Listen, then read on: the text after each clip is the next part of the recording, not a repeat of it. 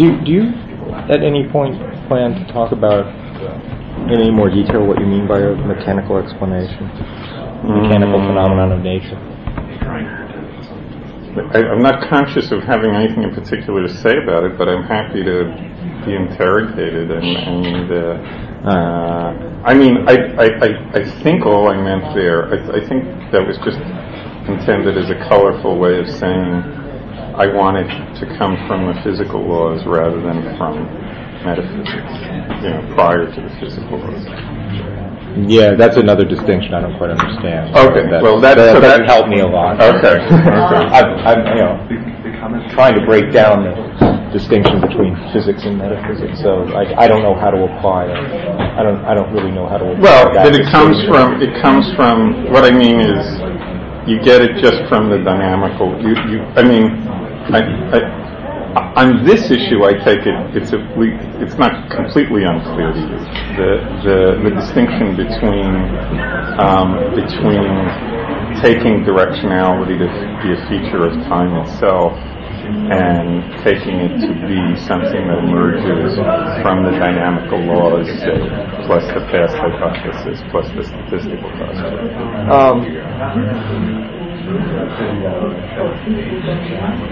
So I guess I do want to interrogate you on this as a question. I don't know whether we should start with that or you want to do something. Well, let me start with. I want to set the state of play a little bit. Okay, good. Last time. Well, maybe we probably ought to. Where are we up to? We've given people 4 minutes. Yeah, we can start. Yeah.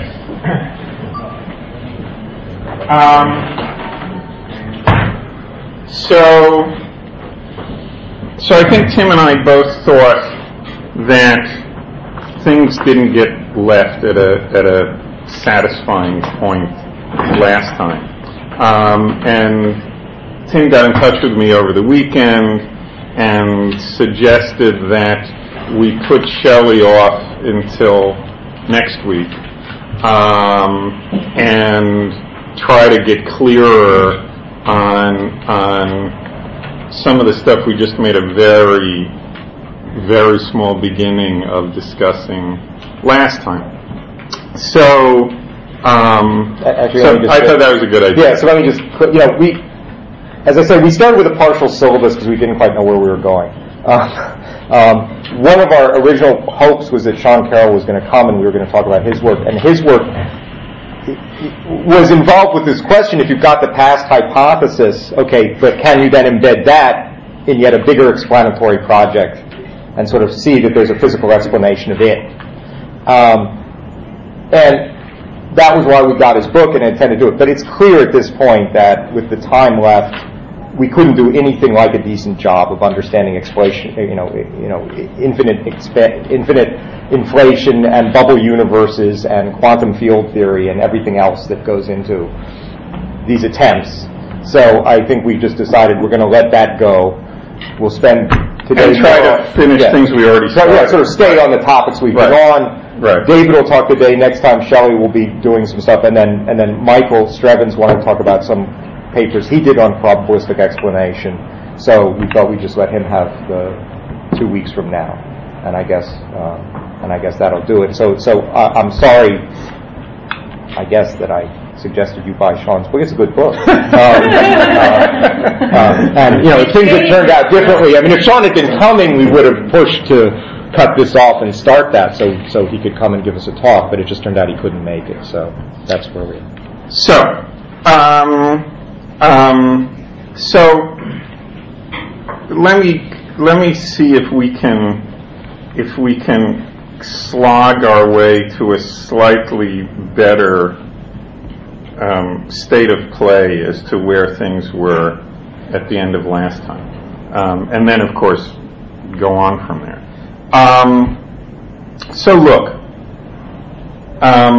this story about the billiard balls, this story that is about the logic of inference by measurement as opposed to inference by prediction or retrodiction, that is this story about the logic of inference from partial information about 2 times to a third time in between, was aimed at making it imaginable and even understandable and even, I guess, plausible that the past hypothesis can account in a strikingly simple and perspicuous way for at least the schematic outlines of this very vivid asymmetry of our between our epistemic access to the past and our epistemic access to the future.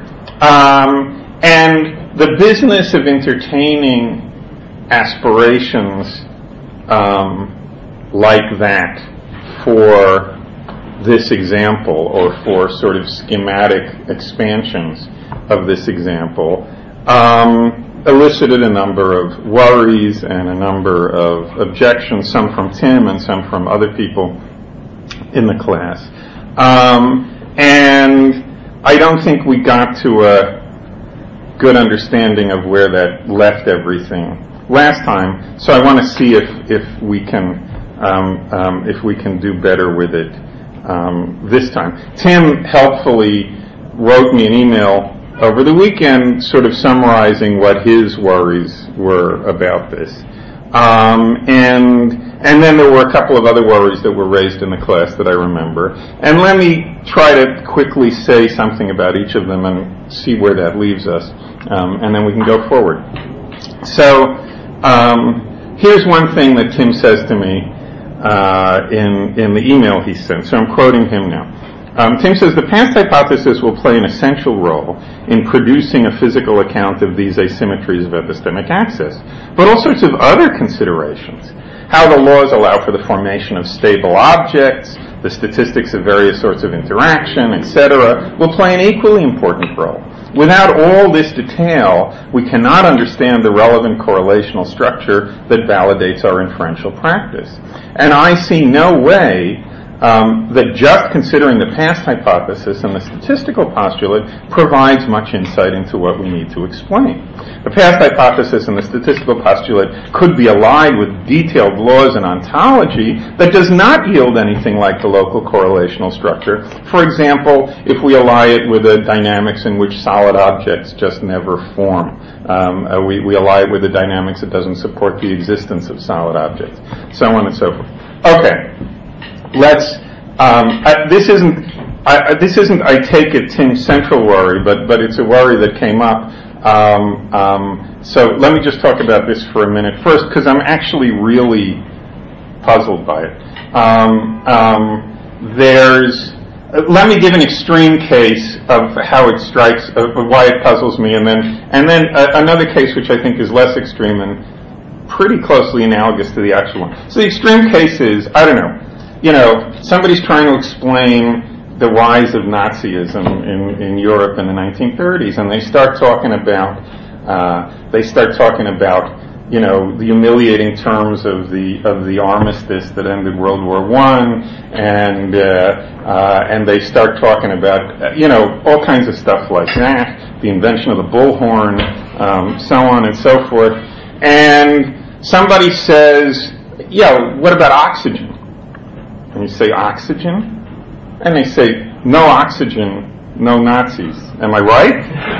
And you say, yeah, you're right, but, of course you're right, and I guess we should also include oxygen here, but everybody is puzzled that somebody suddenly brings up oxygen in the middle of this conversation, although there's no question about oxygen's being a logical prerequisite, the presence of oxygen in the atmosphere being a logical prerequisite of the rise of Nazism. So, and if you want to say why people are puzzled by somebody bringing up oxygen, even though it's no less logically crucial than these other matters, you have some spiel about conversational context or I don't know what, and you explain why, yes, but in the context of the conversation we're having here, this is really the thing that sheds light on the situation. Good. And the business of saying, wait a minute, physics needs to support stable objects seem to have a little of the flavor of that. But let me hold on one second. I think you're the guy with the oxygen. Okay, good. Let me be a little bit more Let me be a little bit more precise. This is an example you were talking about in this very room a couple of weeks ago.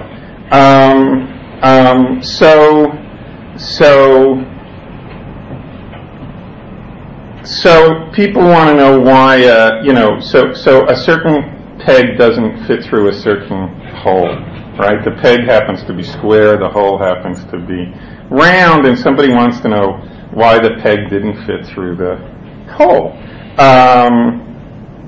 And everybody seems to agree that it's an important component, at least within most conversational contexts, of the explanation of why the peg doesn't fit through the hole, that the peg is square and the hole is round.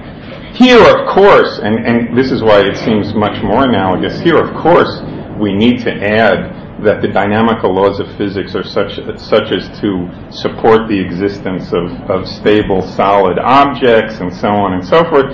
But I guess the thought is, yeah, we all knew that, and that's something that comes up in a much wider array of explanations and so on and so forth. So, yeah, so maybe I'm missing something there, because it feels like, it goes without saying that I didn't mean to imply that the inference by measurement stuff, together with the past hypothesis and the statistical postulate, amounts in and of itself to a logically complete explanation of the asymmetry of epistemic axis. I guess the idea was that in the sort of conversational context we were having here, the stuff about logic of inference and the past hypothesis and the statistical postulate plays the same kind of role in that explanation that the geometrical considerations play in the explanation of the thing not fitting through. Now maybe, well, so that's my puzzlement about that remark. Good. So let me say, because it is funny, when you gave this analogy to oxygen, I was honestly thought, I knew what the oxygen was. I thought the oxygen was the past hypothesis. Right. Okay. That is exactly the character of my worry, but okay. And that the tree ring stuff was the bullhorn. Well, so let me all the details of plant biology. So let me say what gives rise to the intuition that it's the opposite. Okay. We're looking here to explain a time asymmetry. Yep. In the dynamical laws, there's none of that. Yep. Okay. So now, the particular kind of time asymmetry we're looking to explain is one that applies to things like records and so on and so forth. So of course you need records, so of course you need dynamics that supports the existence of stable local, arrangements of matter, blah, blah, blah. But somebody says, here's given the context of things that we're all likely to assume, to take for granted in such a conversation, here's where the time asymmetry is coming in. Okay? That's what made it seem more like talking about the terms of the armistice than talking about the oxygen. Am I getting something wrong there? Okay, so there's a second, just let me say a little bit more of what was in this email I sent to David. There was a lot more which I'm going to talk about. Yeah, okay, that's fine. Let me just do this. So there's we agree that there's asymmetries in our epistemic access to the world. Right. We often characterize that asymmetry there are different ways to characterize it depending on how detailed. You could say, look, here's an asymmetry. We know a hell of a lot more about the weather here 5 years ago than we know about what the weather will be here 5 years from now. Right. Sometimes we just say, well, we know a hell of a lot more about the past than about the future. That's clearly too crude. That's too crude, right? Right. The rhetorical stance would say, well, here's one way we could know about the past, which is by retrodiction. But of course, what we all agree is not merely that, as it were, gives us a little bit of our knowledge of the past, but not much. What we think is that it's not as if our knowledge of the past is a superset of what retrodiction tells us. Right? We have to throw out the vast majority of what retrodiction tells us. We have to positively, reject it because it's getting it. Formally speaking, you do get it from the retrodicted stuff by means of a conditionalization. Right, but you meant by following your definition of retrodiction. Take the present state, put the measure on it. Yeah. See what probably... No, but I mean, in that sense, it is a quibble. It probably doesn't mean anything. Go ahead. Yeah. Okay. So then the question arises, now, I mean, the way the rhetoric is set up is here are two models. There's the measurement model, which requires something beyond knowledge of the present state. Right. There's the retrodiction model in the original thing, which doesn't. Right. We all look at that and we say, look, the retrodiction model is just not a model of how we know anything about the past. Right? I mean, maybe a good tiny bit. This is probably probably is a good model of how we know about past positions of the planet, say, or something like that. Or at least it would yield that. It would yield that, although once you do what you need to do, you'll use that just as well. You never go to this thing. Right. Okay. And then we sort of had on the table this other model, and the other model requires this two-time, as it were, knowledge of two times in the sandwich store. Right.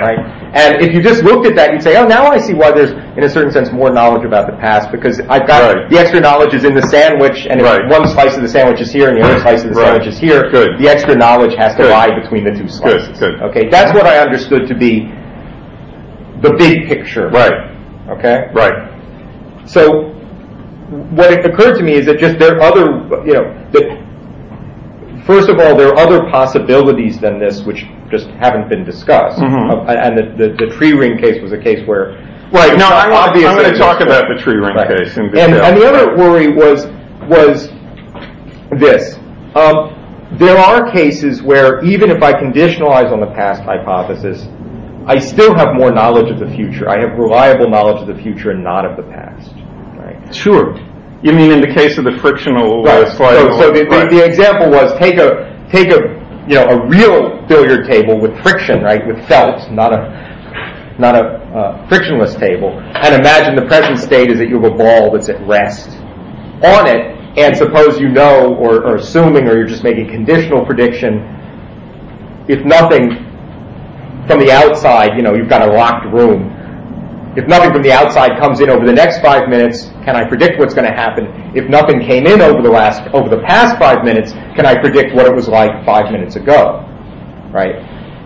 And conditionalize on the past hypothesis, right? Don't do this from the present state. Right? And there the answer is, well, no, it's just going to sit there for the next 5 minutes, and you don't know whether it was moving 5 minutes ago and came to rest within the last period or not. Sure. Right? And that's... I mean, but of course, as you say, anybody, I mean, one maybe can understand psychologically the impulse to characterize the epistemic asymmetry as we know more about the past than about the future, but that's way, way too crude. Right. We've given more detailed accounts than that of what the asymmetry actually consists of, that towards the future prediction will work, that towards the past it'll radically fail. Right. Okay. I don't think we're deeply disagreeing. So, I mean, just the way I put it was, what our actual predictions are made not even on the present whole macro state, but local features of the present macro state. Right. What allows those predictions and retrodictions to be accurate and reliable is a correlational structure in the actual history of the universe. Right. And what we're pointing out is that correlational structure exhibits all kinds of time asymmetry. Right. Exactly right. Exactly. So we agree that that's the target to be explained. Good. Right. And the question is how much of the work is being done by the past hypothesis. Right. Again, on my picture, the past hypothesis is like the oxygen. Right? It's telling me, okay, the history of the universe actually obeyed the laws of thermodynamics.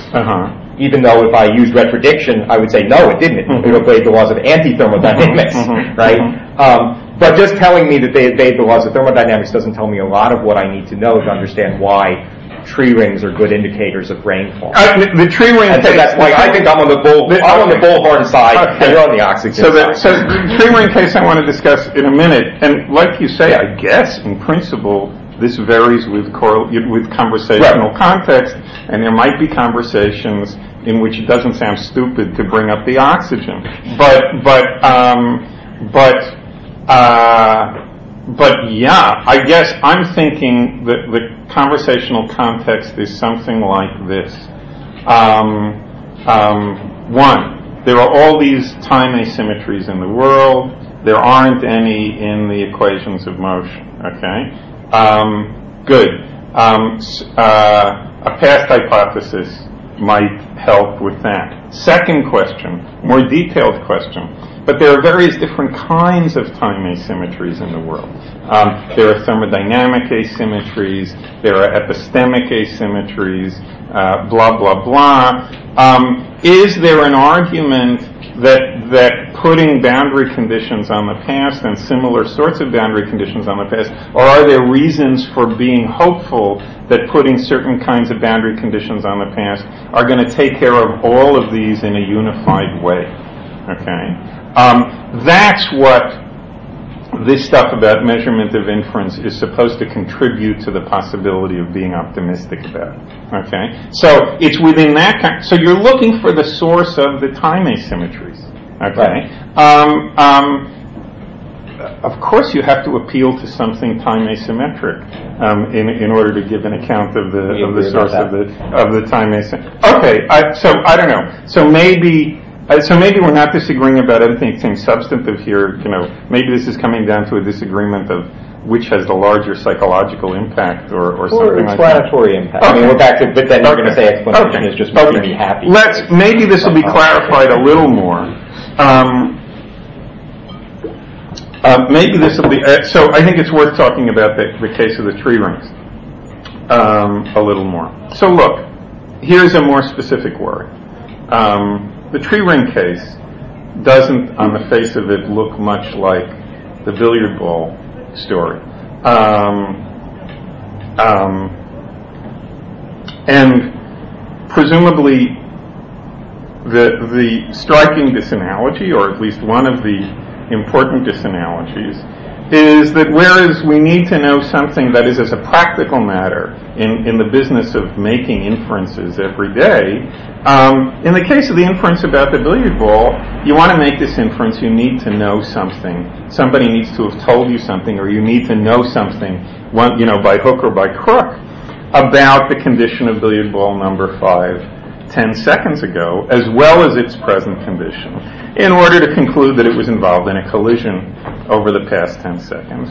Whereas, at least like I say, in the everyday business of making inferences, it feels like you just have to know about the present condition of the tree, about what the rings in the tree look like now. That is, it's a fact about the way the world works, that you just walk up to this tree, you saw it in half, you see the rings, nobody tells you anything about the past, you say, I see it rained 10 years ago. Okay? So that seems like, on the face of it, a disanalogy. Let's think through the logic of this a little more, because I think maybe this will be helpful. So look, somebody is walking through a forest, saws a tree in half, sees a pattern of rings, and says it rained a lot around here 10 years ago. And I ask her to explain her reasoning a little bit. And she says, well, what's my reasoning? I don't know. I've observed correlations many times in the past between patterns of tree rings and past patterns of precipitation. I guess I take these observations to be confirmatory of a more general hypothesis, to the effect that correlations like that exist as a matter of some kind of a botanical, fairly robust botanical law, and the inference in question is a direct application of that law. And as such, it doesn't require any knowledge of or assumptions about the state of the particular tree in question at any time prior to 10 years ago, and blah, blah, blah. Good. That sound about right? Yeah, I'd say a little bit more, but go on. Okay. Okay. And I say, that sounds fine. But somebody says to her, there's something I'd like to hear more about. There's something that puzzles me about the botanical law that you're citing. She says, what? And I say, well, I guess I want to know more about how the botanical law you mentioned is related to or fits together with the fundamental physical laws. She says, what's the worry? And I say, well, I guess the worry is this. none of the fundamental dynamical laws of physics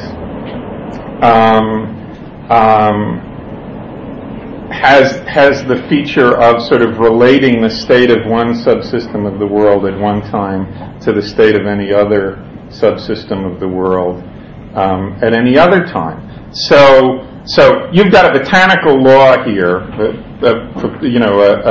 a purported botanical law here that connects the state of the tree rings in the present to the precipitation in the past. And I'd like to hear more about how that fits together with the fundamental physical laws, because that's not the character of the fundamental dynamical laws, at any rate, that I'm familiar with. They don't relate states of one subsystem of the world at one time to states of other subsystems of the world. At other times, can you tell me more about how you're picturing this botanical law and the fundamental physical dynamical laws fitting together? And she says, oh, yeah, I think I have at least some schematic idea of how that goes. I take it that if you want to fully flesh this out, and if you want to understand how it's connected with the fundamental physical laws, what you're going to want to do is show how, at least in a schematic way, you can get a set of correlations like this, certainly not just out of the fundamental physical dynamical laws, and also not out of the fundamental physical dynamical laws together with some sort of statistical postulate, but I take it out of the fundamental dynamical laws together with the statistical postulate, together with some further condition on the actual history of the world, okay? Something like, say, about the condition of the ecosystem of this forest or of this continent or of the surface of the earth or whatever 1,000 years ago, or something like that. That is, that there were trees of this type, that there were seeds of this type, blah, blah, blah, blah, blah. Now, maybe there are other ways of answering the question of how this fits together with the fundamental laws of physics, and that's, we ought to have a discussion about that. But I take it something like that is going to be the right answer to the question of how this fits together with the fundamental dynamical laws. That is, it fits together with the fundamental dynamical laws by way of of being coupled with some additional condition about the history of the world. And if it works that way, then it seems to me the logical structure, the deep logical structure of the inference from tree rings has exactly the same logical structure as the logical structure of the inference from billiard balls. Why did they initially appear to be such different sorts of inferences?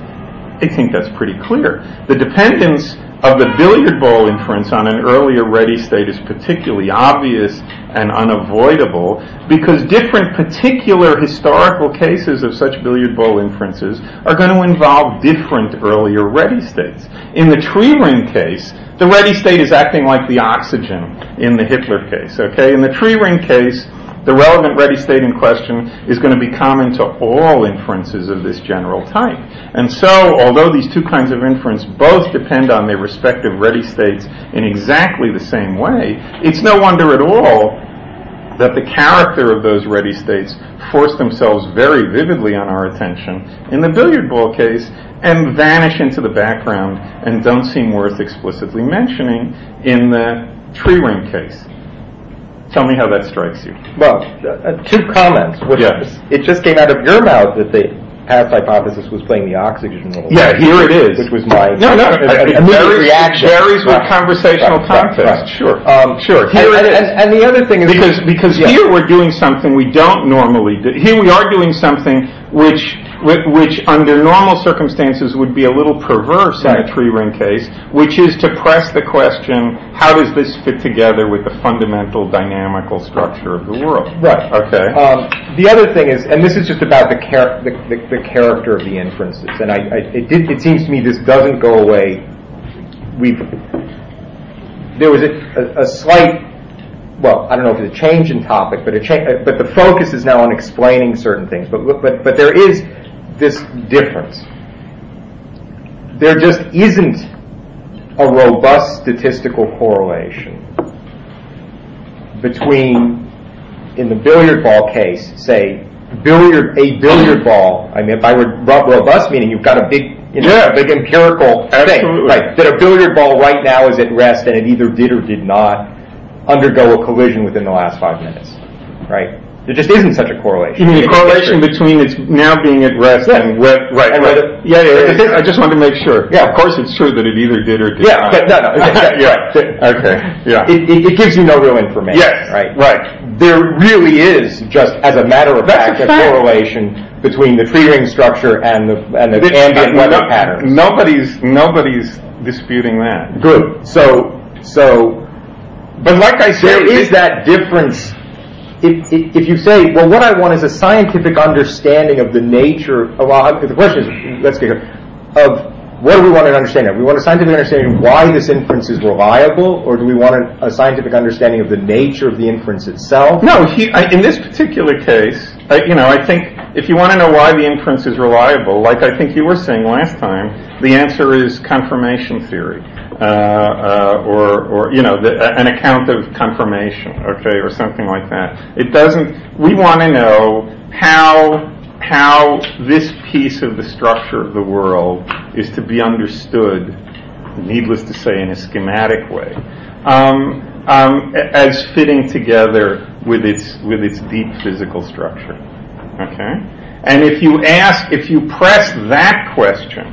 Okay. In the conversational context of pressing that question, the claim is this is going to get to look very much like the billiard ball inference. Well, okay, so let's look at some of the details. So, suppose I want to understand, I don't think it's exactly confirmation, I want to understand the actual conformational, the actual correlational structure in the world between, say, tree rings in Princeton and the weather in Princeton 5 years ago. Right. Now, there are a bunch of pieces that go into that. One piece of it, as you say, is tree biology. Mm-hmm. You can ask, in a certain conversational context, well, how does tree biology fit into the laws of physics? And the normal answer you're going to get is the analysis of DNA and, how they take up water through their roots. And you can imagine physics coming in left and right. No. But wait, I set the conversational context more precisely than that. I said, this person says, here's what puzzles me. The law the botanical law you're talking about involves a correlation between one subsystem of the world now and another subsystem of the world at another time. None of the foundational physical dynamical laws have the character of linking things like that. Can you help me here? Right. So there the question is, why should and of course, at a certain level, at a certain highly generic level, nothing's going to help us because the laws of physics only take the total global state of the universe at a time. To the total global state of the universe at some other time. Sure, but parts of that we can fill in. I mean, maybe you and I had there was some hint in what you wrote me that maybe we have a disagreement about that. I'm thinking in generic cases, a lot of what you don't know can be filled in, or your excuses for neglecting it can be justified by means of some kind of statistical postulate.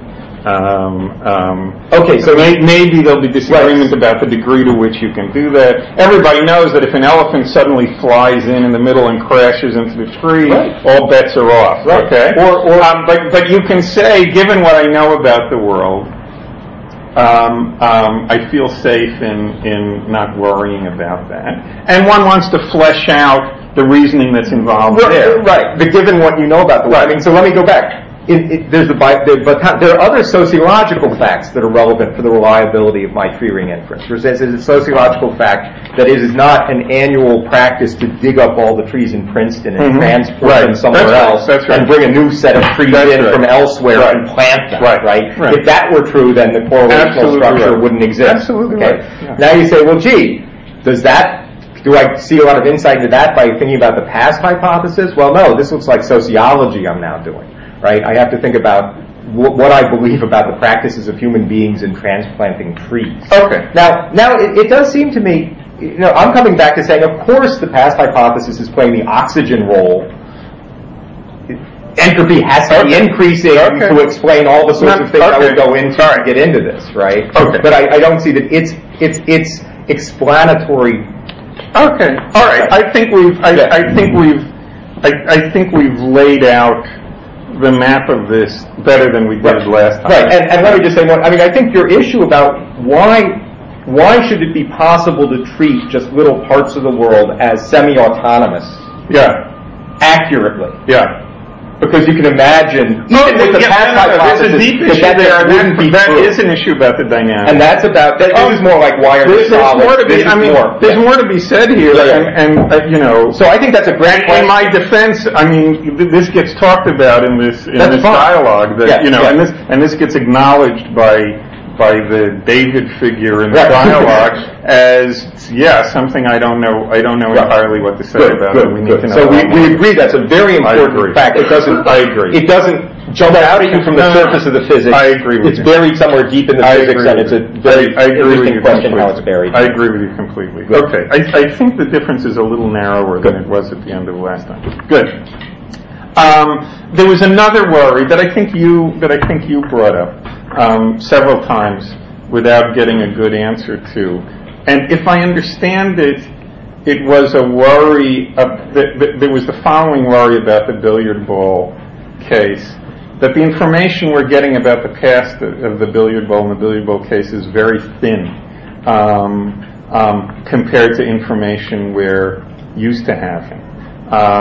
We don't get information about the trajectory of the billiard ball or where the billiard ball was at any particular time in those 10 seconds. We get this very sparse little bit of information that there was a collision. Okay. Especially in comparison to the tree ring. Especially in comparison to the tree ring case, I mean, is not that rich either, but it's more rich. It dates it, okay? It dates it within the... So it gives you the whole history for each year. So there's a worry that the information we get isn't very rich, okay? And you could make it even richer, than the tree case by, having a film of the past 10 years, having had a video camera running in the forest for the past 10 years or something like that. And I gave answers which were probably too brief to that, it seems to me, last time, by just saying things like, this is a matter of the complexity of the example, and you can enrich it in all sorts of ways without changing its basic logical structure and get yourself much more information. But I actually think it'll be useful for other things we want to talk about today to give you a slightly more expansive answer to that question. So let's imagine ways of enriching the example. These aren't going to be particularly physically plausible ways. I just want to get the conceptual structure clear. So, suppose we wanted to know a lot more about the history of this billiard ball. So we set up some more intentionally designed detector, okay, for the billiard ball. Here we're using, here the billiard ball number 5 itself, or the relationship between billiard ball number 5 state now and billiard ball 5 state 10 seconds ago, is acting as a detector for whether something did or didn't happen to billiard ball 5 in the interim. Let's set up a case that more resembles measurements that we actually intentionally set up, like setting up a video camera or something like that, but to have something that we can model easily. So, imagine that we fill the region of space where billiard ball number 5 has any reasonable chance of being with some special balls, okay, which have the following feature. They only interact with billiard ball number 5. They don't feel any of the other balls. And they're negligibly light compared to billiard ball number 5. So that banging into them affects their trajectories a lot. It doesn't affect billiard ball number 5's trajectory a lot. And we set them up in predetermined positions at rest in those positions before the period of time in which we're interested starts off, okay? And then we look at them later on, and we see a path cleared through them or something like that, and we have a nice, fairly detailed picture of billiard ball number 5, which will, of course, include information about whether its direction of motion changed abruptly, whether... Like a bubble chamber. That's right, like a bubble chamber, whether it was involved in a collision, blah, blah, blah, blah, blah. Good. This is interesting. Now, this has the same basic logical structure. That is, we need to know about these special balls, okay, information about their conditions at 2 times, okay, in order to make this detailed inference. Because, of course, if the balls weren't set up in the initial way, their condition at the later time doesn't tell us anything about what billiard ball number 5 was doing, okay? Just as if we're not assured that the tape in the video camera was blank when we started out, it doesn't tell us anything about what was going on in the forest. Good. So the basic logical structure is the same. But something else is coming up. Something else is coming up here that's interesting. That's another asymmetry which gets brought up near the end of this dialogue that I posted between the kind of epistemic grip we have on the past and the kind of epistemic grip we have on the future. In an example like this, the distinction between the amount of information you need in order to learn about the past and in order to learn about the future is actually getting a little less. Because in order to make this example richer, the information we need about the past is now getting richer and richer. We need to know the initial states of all of these special balls. Before, we just needed to know that billiard ball number 5 was in motion. So in order to make the picture richer, we're having to put in more information at the beginning. And there, the contrast between what we need to know in order to get detailed information about the past and what we need to know in order to get detailed information about the future is maybe getting a little less. But another interesting contrast... Sorry, just to make sure I understood that. Yeah. You're saying it's like in the tree ring example, that would be by saying just the presence of the tree rings brings with it a lot of background. No. What exactly? No, I'm just, maybe this is beside the point, and I shouldn't have mentioned it. One thing I harped on a lot in the original billiard ball case, okay, was look, in order to know, we pose the following question. What do I need to, suppose I know that billiard ball number 5 is currently at rest, okay? Question. What facts about the world what do I need to add to that, okay? What do I need to, suppose I'm confined to the present, okay? What pieces of information, what other pieces of information about the present do I need to add to that in order to determine whether billiard ball number 5 was involved in a collision over the past 10 seconds? Answer, a lot, okay? Something approaching the positions and velocities of all the billiard balls in the collection, okay? Good. Contrast that with what I need to add to my knowledge regarding the state of the world 10 seconds ago to make the same determination. Answer, very, very little. Just the information that billiard ball number 5 was moving. And this was the sense in which I was saying inference by measurement, okay, is fantastically more powerful. This was the relevant sense of power here. Is fantastically more powerful, does much more with much less, okay, than inference by retrodiction, okay? Good. When we want to make the results of the measurement more richly informative, okay, we need to pay the price of adding more information about the past, okay? We need to know the initial positions and velocities of all of these special balls, and so on and so forth. That's all I was saying. Okay. But this focuses our attention on something different.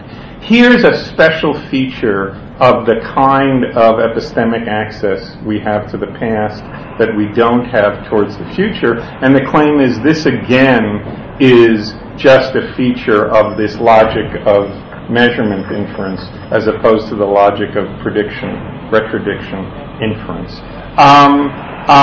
In measurement type inferences, you have this option to store information in the present about, say, the past of billiard ball number 5, elsewhere than in billiard ball number 5 itself, okay? Or in billiard ball number 5 itself and all of the stuff that interacts with it in a significant way, okay?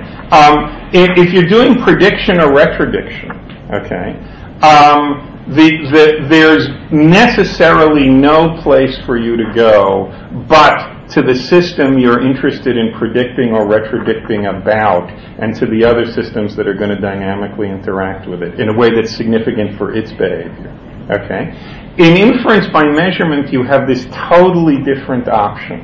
Okay? You can store the information someplace else. Okay? Right. You can store the information in the film, okay, or in the balls or something like that. Once again, the claim is it's absolutely crucial to this that you have this measurement logic rather than this prediction retrodiction logic. Okay? Here's another way to put it, which is significant towards the end of this dialogue. And once again, the claim is this is just coming from the difference between prediction retrodiction on the one hand and inference by measurement on the other hand. It's often the case that we can know something by measurement, okay, about the state of an object at another time, okay. That's we can know it in a way that doesn't depend in any way whatsoever on questions of what may or may not happen to that object in between the time we know about and the present. Okay? That is, we have a photograph of a billiard ball being at a certain place 5 minutes ago, okay? Or we have evidence from the present state of these special balls about where billiard ball number 5 was 5 minutes ago. The reliability of that has absolutely no relation whatsoever to the reliability of our knowledge about what may or may not have happened to billiard ball number 5 in the interval between then and now, okay? All of our knowledge about the future of billiard ball number 5, okay, depends on our knowing things about the behavior of billiard ball number 5 itself between now and the future time we're interested in. So I just thought this was worth, your question brought up something that was worth, I mean, the short answer to your question is, no, it's exactly the same thing, it just involves enriching the physics of the example, but I thought it was worth going into in a little more depth than that because it brings out other very interesting kinds of differences between the kind of epistemic purchase we have on the past and the epistemic purchase we have in the future, and further claim all of these can be traced back to the difference between the structure of measurement inference and the structure of predictive retrodictive inference, and consequently, this is supposed to be encouraging of the hope that all of these differences can ultimately be traced back to the past hypothesis. Okay, given holding the rest of the physics in place, holding, as it were, the oxygen in place. So let me just say, I mean, the thing you mentioned about you can store the information elsewhere, right, and then it doesn't matter. That, right, of course, also, in a way you understand, is parasitic on the fact that the universe breaks up into these quasi-autonomous systems. Sure. If they didn't, then what happens to the record is going to depend on that. So again, well, it just won't be any record. Right. Right. Sure. So let's just take one more case which seems to contradicts the drift of something you just said. Okay. I make a prediction about where you're going to be tonight, but at 8 o'clock on the basis of my having said to you, let's meet here for dinner at 8. Right. And I have no idea where you're going to be between here and 8. It doesn't depend on my thinking I have any knowledge of what you're going to be doing at 8. Yeah, I don't think that's true. Right. It depends on your being a certain kind of homeostatic system, right, that is going to seek out, is robustly going to seek out a certain end state. All kinds of, and in a way that you're getting information about the past from records doesn't. No, but it's just, I mean, this is just, again, the I mean, in the dialogue, I say, there's an objection, I take it of a similar kind. Somebody says, I happen to know that huge walls are going to come in and, sweep everything in their path into here, okay? Right. So I damn well know where this billiard ball is going to be 10 minutes from now, okay? Even though I don't know anything about its history between now and then. It's just wrong and misleading to characterize that as not knowing anything about its history or anything about its dynamics between now and then. You know enough about its dynamics between now and then to predict precisely that. Right. You know that's a big contrast with the stuff you know about. You don't need to know anything about its dynamics between now and that past moment, okay, in order to trust the photograph. Right. All you need to know is about the dynamics of the photographic plate between now and then. Right. It's just that is, you let something else die in its place, as it were. Okay. You let something else do the work of. You have this option of transferring the work of keeping track of what happened to another system. Okay. In the way you don't towards the future. And the example you just brought up doesn't seem to me a counterexample to that. Well, no. It's just again. It's. I'm not saying it's a counterexample. I'm saying that you started out with. You started out with the example of the billiard balls, exactly because it's kind of quasi-chaotic system, so to make predictions about billiard balls. Right.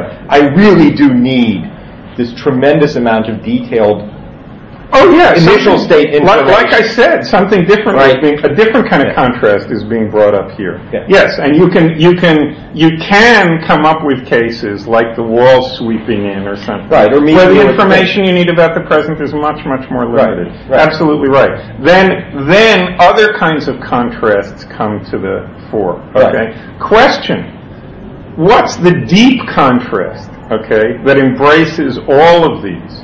Proposed answer: the difference between inference by measurement and inference by prediction retrodiction. Okay, so maybe we can end at this point, which is just to say, the question, what's the deep thing that embraces all of this, Right. is, as it were, a question with a presupposition, namely Right. that there is some one deep thing. Right. One might say, no, there's just no one Maybe deep there's thing. There's no- a lot of detailed stories there's about a deep thing. how there can be homeostatic But if systems, how somebody's there can be handing you solid one on a systems. silver platter, so, say, that'd be nice. Let's see if it works out. Okay. Just to make sure I understood the point Tim just brought up. Right.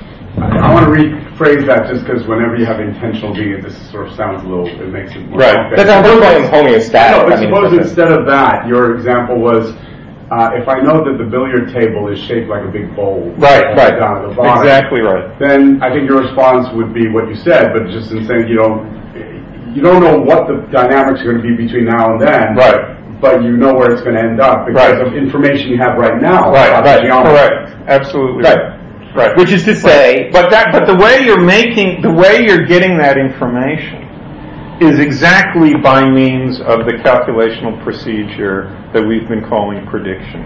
Yeah, but you have some initial conditions that are part That's of that right. geometry is part That's of the right. initial. Exactly right. Right, And you have no idea where it's going Exactly to go to get there, right. but you That's know where exactly right, and that's just to say, in that case, there's a very strong correlation between a whole set Exactly. of initial conditions now and a Exactly. condition in the future, which allows me to make reliable inferences for Right. the future. Right. And there's no corresponding inverse correlation between the state in the future Right. and the state. Right. And of course that one of the I reasons understand for that. that is because the entropy went up, right? If you think about it. Right. The entropy better have gone up because all these initial states That's feed right. into the same Exactly right. final state. Exactly right? right. But this But claim is notice that's utterly giving you sort of the different opposite than the opinion camera that, gee, case. I can Right. predict the future better than I can Right. retrodict the past. Right. Again, by appeal to the past hypothesis and increase. So, it's coming now and playing a different role Right. in Right. a different kind of explanatory structure. Right. So I'm just much more skeptical, I guess that's the way to put it.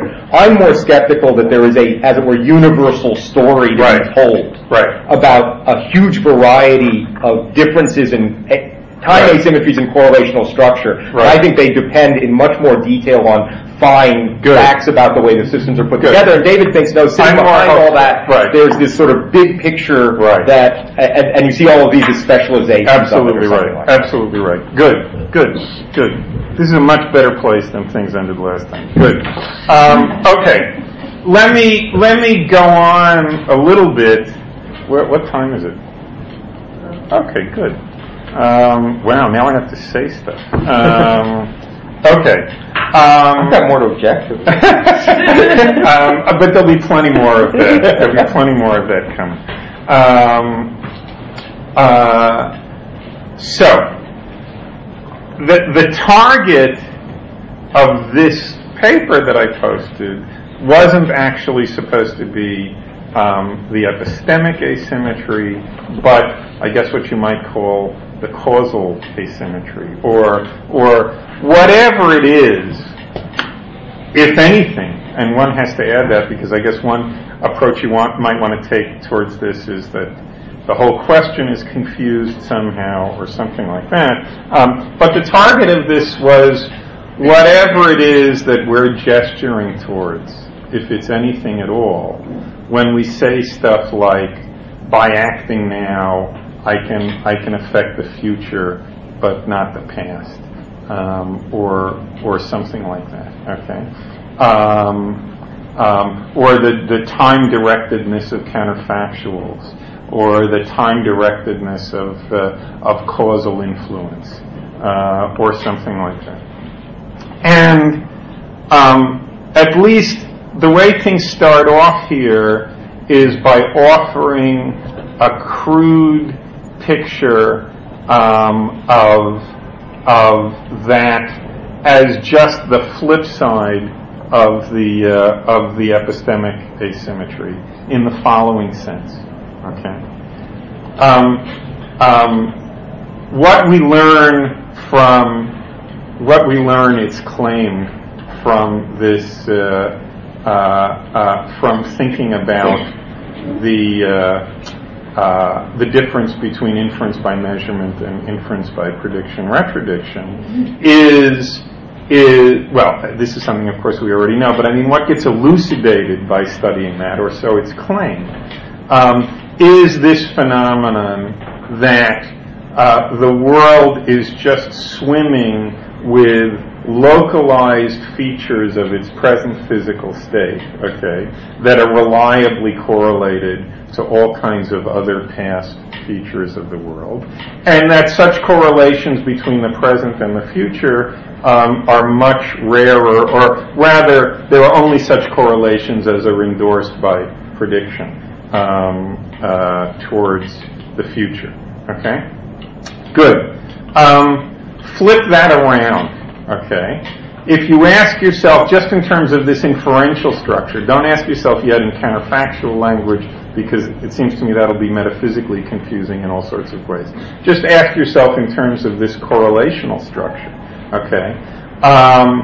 Good. So there's so you take some event which has because of this correlational structure many traces in the present, an event that's printed, reports of which are printed in many newspapers, or something like that. Okay, it's a feature of the world that very local features of the world, like the distribution of ink on a piece of paper in this room right now in New York City, can be reliably correlated to things that happened in other cities yesterday, so on and so forth. Okay, the claim is that the possibility of such correlations all all can be traced back to the past hypothesis via the difference between inference by measurement and inference by prediction retrodiction.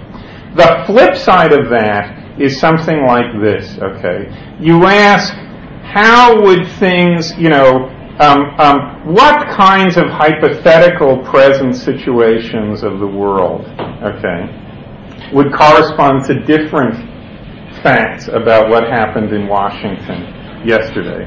You say, gee, it seems like the worlds that correspond to something different happening in Washington yesterday are different in tons and tons of local details. What it says in every individual one of these newspapers, the brain states of whole bunches of witnesses or people who just read the newspapers, or all kinds of stuff like that.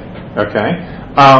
But since the way the future is related to the present, the kinds of correlations there are between the future and the present are by means of prediction. Okay, There, you can imagine,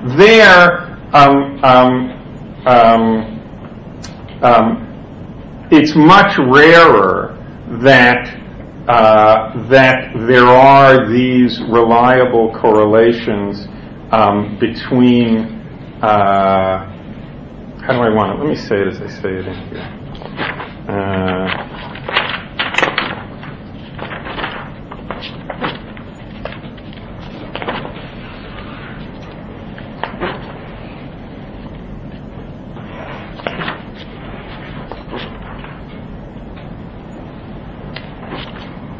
Good.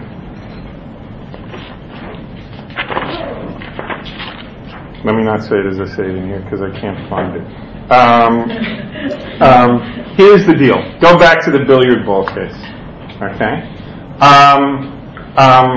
We say what would have to be different about the current state, about the current condition of the billiard balls, and actually, okay, we'll go through. We'll resolve everything at the end. What would have to be different about the current condition of the billiard balls on the table, okay, given that billiard ball number 5 was moving 10 seconds ago, in order for the facts about whether or not it was involved in a collision over the past 10 seconds to be different? Answer, billiard ball number 5 itself would have to be in a different condition than it presently is, okay? No differences in the conditions of other billiard balls on the table would be connected with different claims about whether billiard ball number 5 was in a collision over the past 10 minutes, okay? Though whether or not billiard ball number 5 was in a collision over the past 10 minutes is completely nailed down by the present state of billiard ball number 5. Everybody with me here?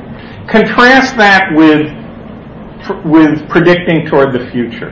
We want to know whether or not billiard ball number 5 will be involved in a collision over the next 10 seconds. Okay? Well, whether it will or not is determined by the full state of all the billiard balls on the table. It's clear there that there are all sorts of little ways that the current state of this set of billiard balls could be different, that would be connected with different facts about whether billiard ball number 5 is involved in a collision over the next 10 minutes. Changing the facts, and I don't mean changing in a counterfactual sense. I'm contrasting different hypothetical actual cases, right? Changing the facts, the current facts about billiard ball number 17 might change the facts about whether billiard ball number 5 is in a collision over the next 10 minutes. Changing the current facts about about billiard ball number 12 would do it. Changing the facts about billiard ball number 24 would do it. Blah, blah, blah, blah, blah. Okay? That is, speaking loosely, the world seems to be, or the world of these billiard balls seems to be swarming, okay, with, as it were, causal handles on the question of whether or not billiard ball number 5 is to be involved in a collision over the next 10 seconds. There's just one such handle, it seems, on the question of whether it was involved in a collision over the past 10 seconds. If throughout all these considerations we're holding constant the information about billiard ball number 5 10 seconds ago, if we're holding that constant, the only thing that's correlated with that, the only thing whose changes would influence that, is the condition of billiard ball number 5 itself. Everybody understand this distinction?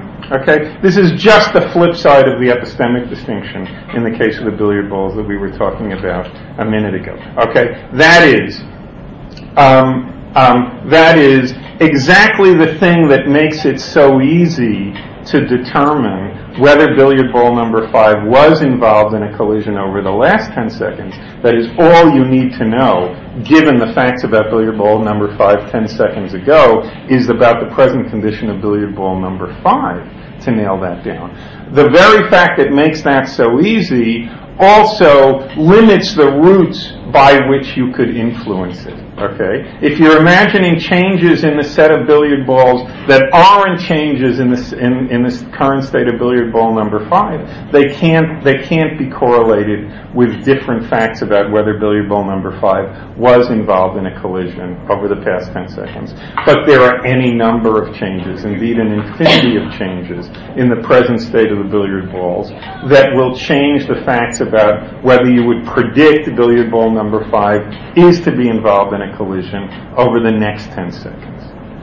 Everybody looks puzzled, so people should ask questions.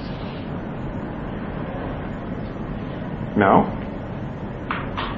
No, I'm puzzled, but I'm not sure I have a coherent question. Let me try a question. Good. So, you started out saying, let's not worry about evaluating counterfactuals. Yeah. Right? Yeah. And you pointed out a fact, and then characterized it in terms of causal handles. I mean, correct me. Yeah, but regard that as notational for the moment. I mean, I believe this is a little bit down the road. This is going to have implications about the way we want to think about counterfactuals. But for the moment, I'm just interested in pointing out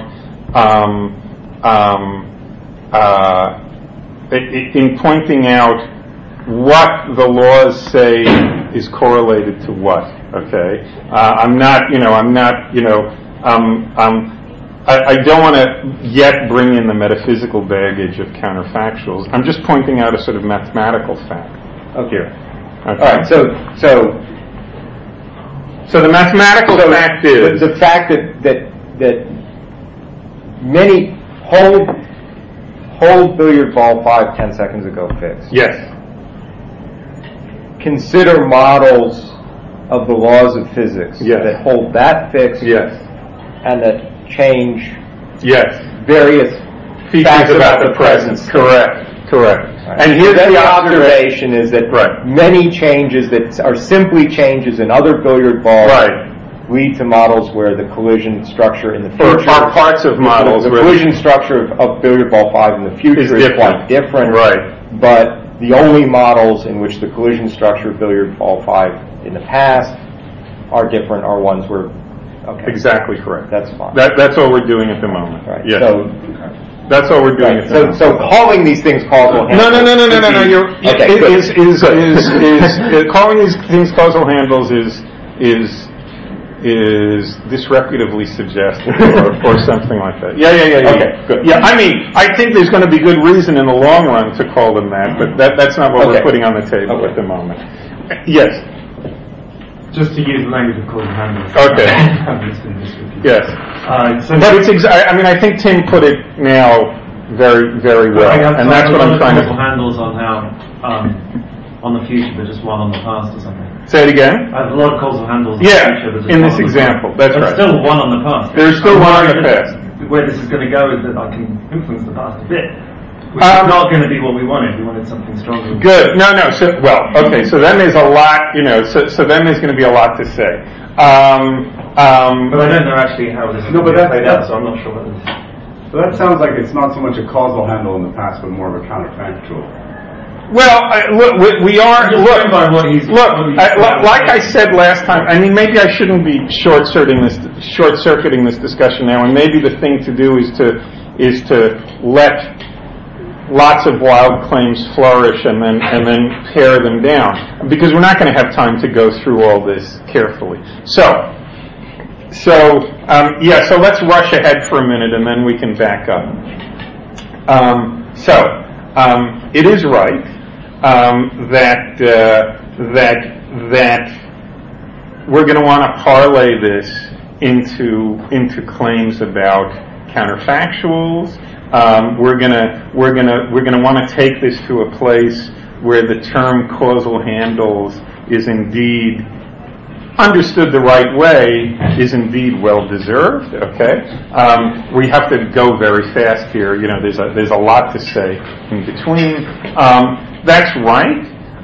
Once that's all in place, the picture is going to be influencing the future is something there are many is something that the present state is littered with opportunities to do, is strewn with opportunities to do, and influencing the past is, well, what we have about it so far, okay, is that opportunities are much more limited, okay, but not absent, okay? Good. Now, here was, so there's a lot of ways to go on from here. Let me give some crude sketches, okay? One thing to say is, okay, you want to know, there's an intuition behind all this that counterfactual talk more generally is important to us because of its deliberative importance, because it's talk about what we could do, what we could influence, so on and so forth. So suppose that you construe the question of what we can influence in some way like this, okay? You say there's some kind of fiction of agency that we walk around with, okay, whose content is something like this, okay?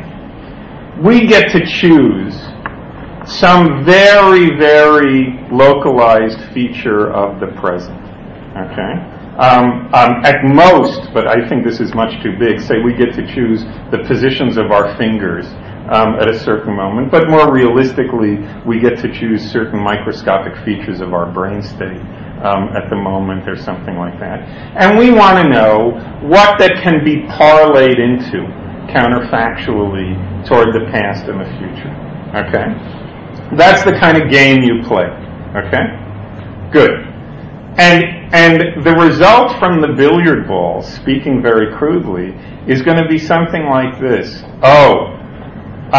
Given this direct and unmediated and not further analyzable control over certain very small features of the present, okay, like certain microscopic features of your brain, okay, the lesson of the billiard ball example is there's lots that could be parlayed into towards the future, okay? There are lots of interesting and important and significant differences between possible futures that can be parlayed into, okay?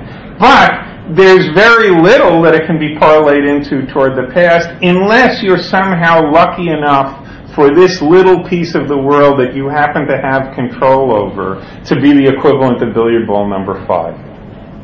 Okay? If you're unlucky enough that what you've actually got control over is billiard ball number 27, you're screwed.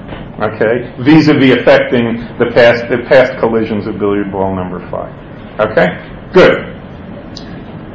Then there were people like Adam Elga, like Matthias Frisch, who tried to dream up situations where the sort of things we have control over, okay, at the present, are plausibly the equivalent of billiard ball number 5 now, okay? So there are these examples. I'm going very fast here, and I hope people force me to back up by asking questions. So force me to back up. Yeah. Flag something. Just that. Yeah. We think of the dialectic that we were going through a few weeks ago with Boltzmann. We start off with the second law being sort of absolute truth, and then once we've done statistical mechanics, it becomes a sort of probabilistic thing. Right. Well, there's some exceptions. Right. And we're sort of okay with that because the second law started off with just being a sort of empirical generalization right. of the world anyway, so maybe it is just a right. statistical thing. Right. There's something similar going on here, that we thought that it was just an absolute truth, but I can't affect the past. The past is sort of done. Right. And now you're giving me your story where it's not quite an absolute truth. Well, but there's more to the story. I mean, it might have turned out that way. I don't think it would have been sort of incoherent or a reductio for it to have turned out that way. Yeah, it could. I don't think that's in fact the way. I think the way, in fact, it does turn out is a little more complicated than that. I see. But I do want to say, if the thought is it would be a reductio of this whole approach, if that's the way it had turned out, I guess I disagree with that. Yeah, I'm not sure what I think about that. I can conceive of someone who just thinks that the idea that you can't affect the past. I think there's somebody like that right here. You can actually see someone. You don't even have to conceal them. You can talk to someone. Yeah. But I don't think, in fact, it turns out that way. I think the story gets more interesting than that. That is, the logical next step. I can see you want to say something, Tim, and I'll stop in just a minute. There was the sort of model that was set up in Time and Chance. Okay, was this? Okay, was the one you just characterized. Okay, we've got an argument that opportunities to affect, that the present is swarming with opportunities to affect the future. And mind you, once again, to the extent that the epistemic asymmetries can be traced back to the past hypothesis, all that I'm saying now can be traced back to it in exactly the same way. So we've got this picture where the present is swarming with opportunities to affect the future, but that opportunities to affect the past are few and far between. Okay, and in order to have this effect, it all depends on what you start with. Okay, the content of the fiction of agency is you've got this direct and unmediated control over a very tiny piece of the present. The question is, what can you parlay that into? Using the architecture of the laws of nature as we've laid them out. Right. So the initial position, and this is where things got left in Time and Chance, was of the kind you described. Look, it's just that causal handles on the future are plentiful in the present. Causal handles on the past are few and far between. Then you had guys like Frisch and Elga, who said, look, excuse me, I'm not completely happy. I don't think it should be a matter of degree like that. And they cleverly came up with scenarios, okay, in which there were interesting features of the past, okay, whose causal handles were arguably just these little events in your brain or the positions of your fingers or something like that. So Frisch comes up with an example like this. Okay, Frisch comes up with an example like I'm a musician and I'm playing a piece, and the piece involves two similar passages but with different endings. Okay, the first passage has one ending, the second passage has a different ending, and the way I operate, which I take it is psychologically plausible. I don't play an instrument, but this sounds reasonable enough. The way things work with me is as follows. Okay. I experience myself as making a decision at a certain moment about which ending to play. Okay? And my past experiences that the decision I make statistically turns out to be a reliable indicator of where in fact I am in the piece. Okay? That is, if I decide to play the second, the occasions of my experiencing myself as freely deciding to play the second ending, okay, turn out as a reliable statistical matter to be correlated with those situations in which I've already played the first ending. Okay? Good. So Frisch is trying to construct the case in which what I experience myself as freely deciding, okay, also plays the role of being a reliable indicator, okay, of whether I played the first passage or not.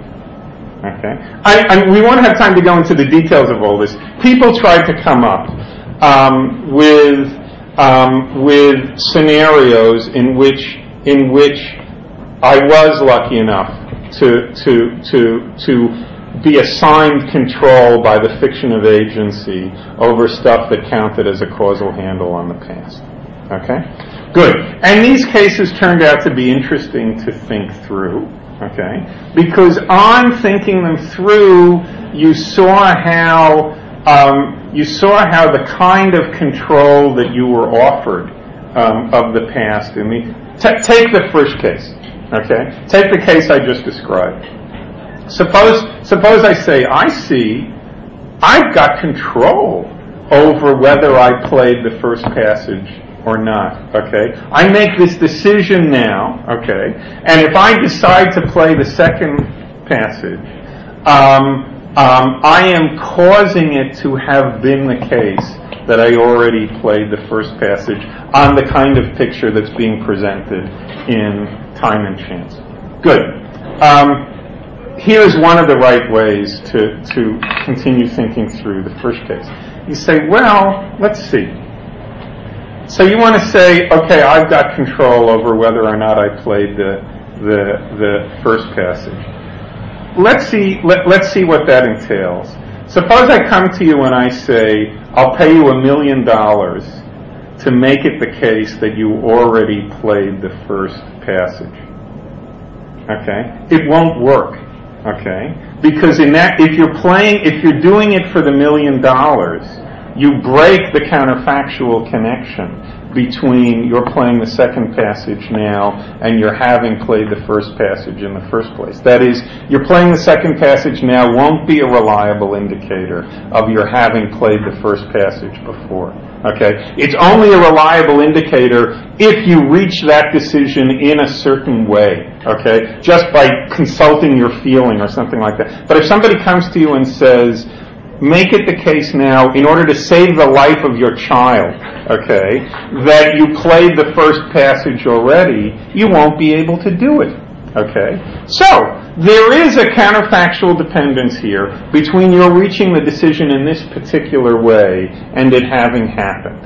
Okay? But this is a very thin, weak, paltry kind of control. It's not like the kind, if somebody comes to you and says, in order to save the life of your child, make sure you have a tuna sandwich for lunch tomorrow. I can do that. Okay? And I can do it over a robust set of, over a robust variety of conditions now. Okay? This turns out to radically fail to be true of these Frisch type cases. So, I mean, this is a long story. There are different cases due to Elga, so on and so forth. But the upshot, or I claim, I mean, maybe somebody's going to come up with a new interesting story tomorrow. The drift of these discussions so far has been, no, it's more than just that opportunities to affect the past are few and far between. Okay, it's that such, quote, opportunities as there are of a kind of thin, useless, different category of things. It's a very, even in cases where those causal handles are what I'm lucky enough to have control over by means of the fiction of agency, the opportunity to exploit them is of a very different kind than the opportunity to exploit them towards the future. So, I think these objections sort of enrich the picture a great deal. So, this is a very long-winded answer to a concise question you asked, but do I think it would be a reductio if it just turned out that these things are statistically rare? No, I don't think it would be a reductio. But I think the actual case, at least given what we've learned so far, is richer and more interesting than that. It's not just that they're rare. It's that they're in various different ways uninteresting or thin or beside the point or something like that. So does it just fall out of your view that you can affect what's in the box in the Newcomb case? In the Newcomb case, no. Because let's see. I thought about this. I thought about the Newcomb case.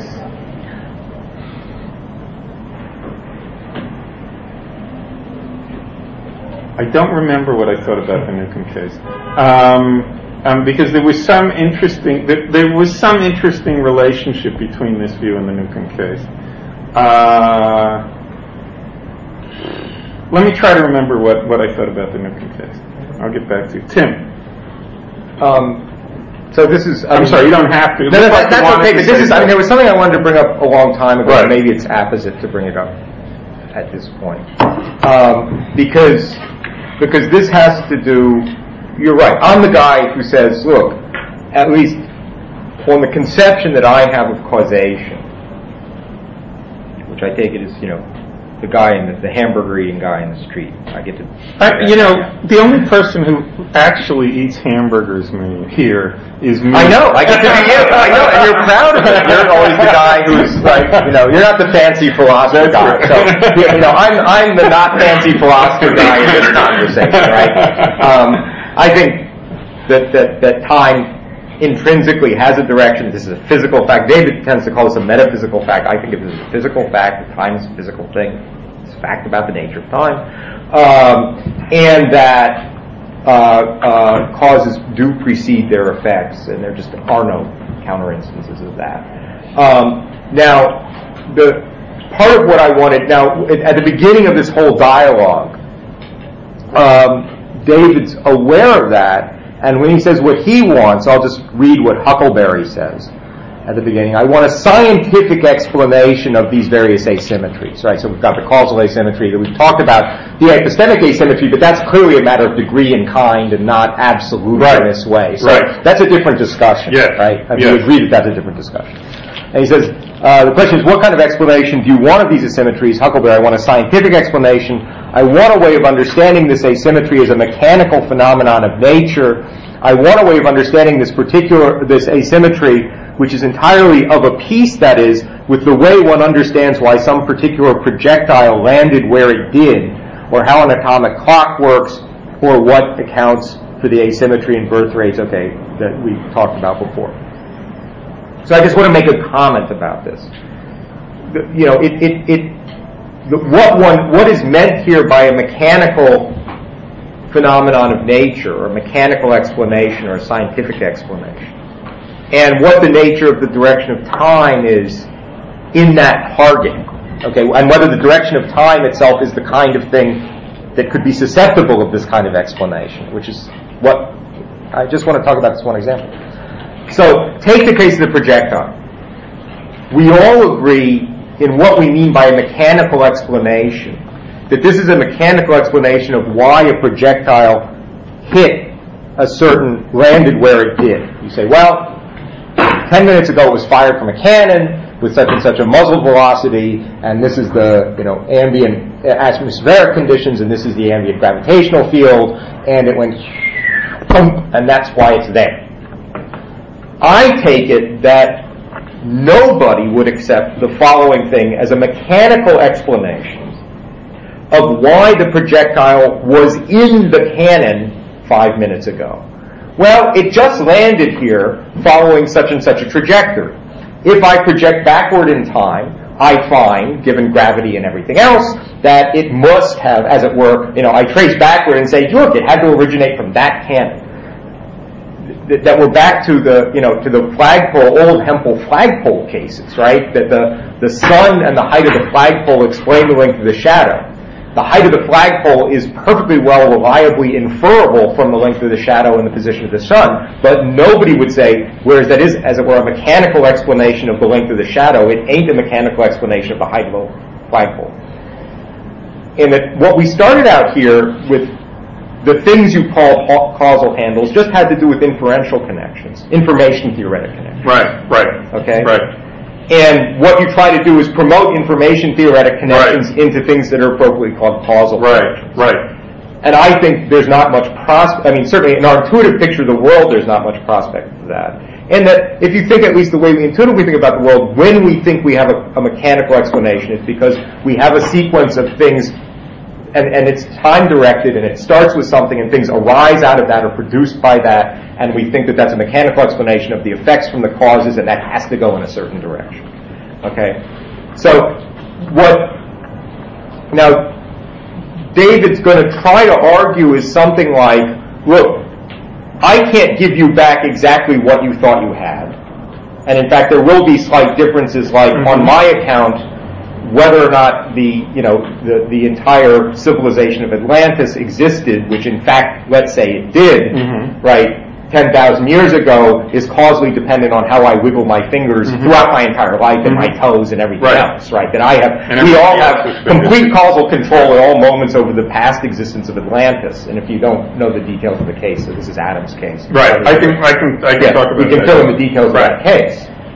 And David wants to say, yeah, that doesn't really fit with what you thought, but you can't make any money off it. Right. Right? My view is, I don't understand, and this is, we didn't talk about my paper on Direction of Time, we put it up on the website. My view is, it doesn't fit with what I think, and I don't see any good reason for giving up what I think, and I'm not, and in fact, maybe we should put up that little thing by Alonzo Church on trying to get women out of your ontology, because that would be, I'm not sure that I'm gonna assent to this idea that even if David can get me, as it were, pretty close to what I thought, that's good reason to think that his picture is right and my picture is wrong. Let me. So the dialectic is a very different. Let's try to. Like I say, unfortunately, this thing this discussion now has a long history, and a lot's been learned in the course of that history, and there's too much detail to go carefully through here. But let's see if we can sort of get a panoramic view of the state of play. First of all, I take it it's not clear to me that we agreed on this 3 years ago or something, but it feels like we agree now that we think it's the case that modulo the differences between talk about probability and talk about typicality. So bracketing that, we're expecting it to be the case that all robust correlations in the world are in principle obtainable by means of conditionalization on the mentaculus. Okay? Good. Now,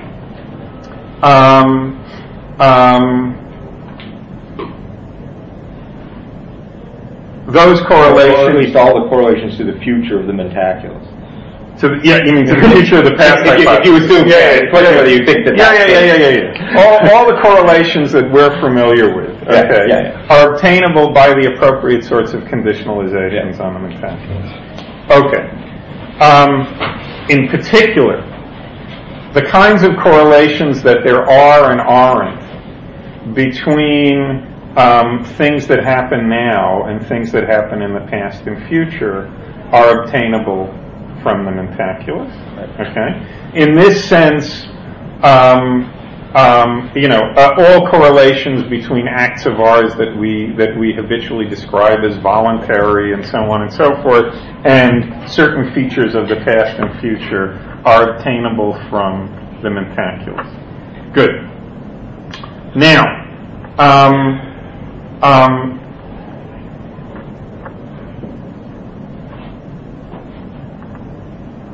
the mentaculus doesn't have anything in it about whether or not time has a direction. Okay?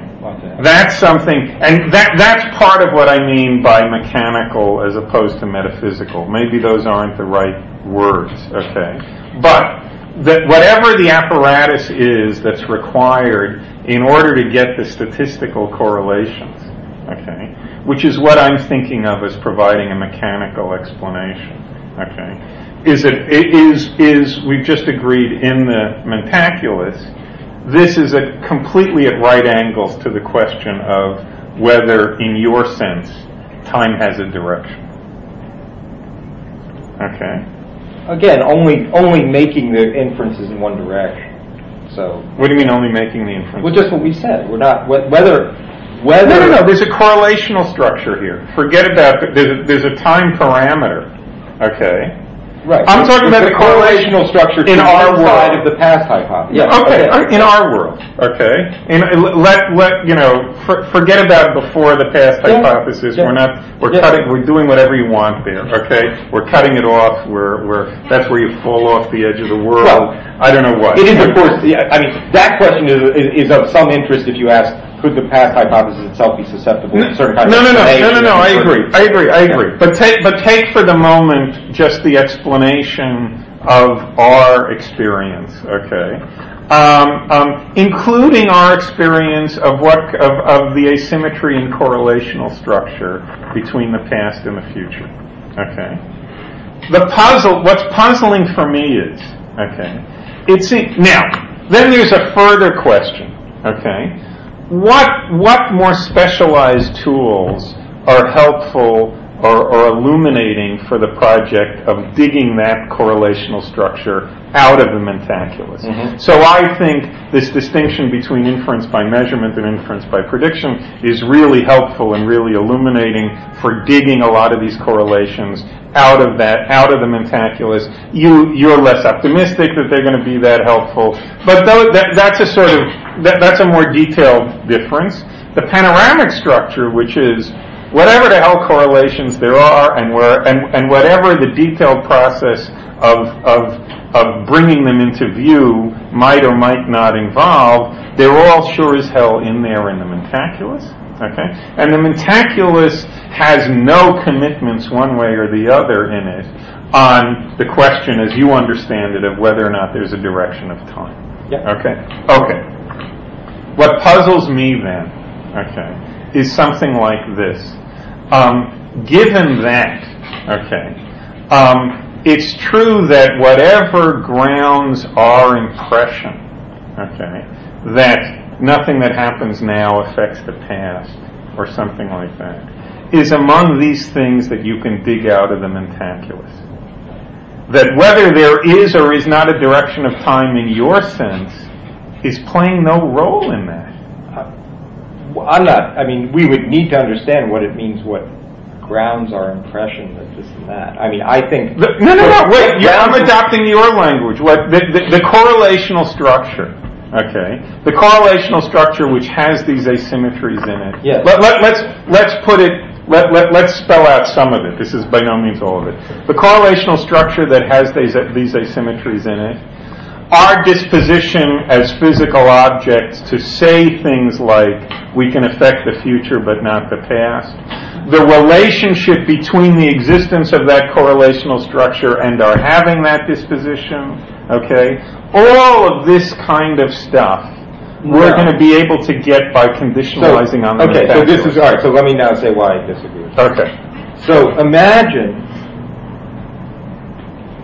I'm a scientist studying the formation of certain kinds of crystals. Mm-hmm. And the way it works is I start with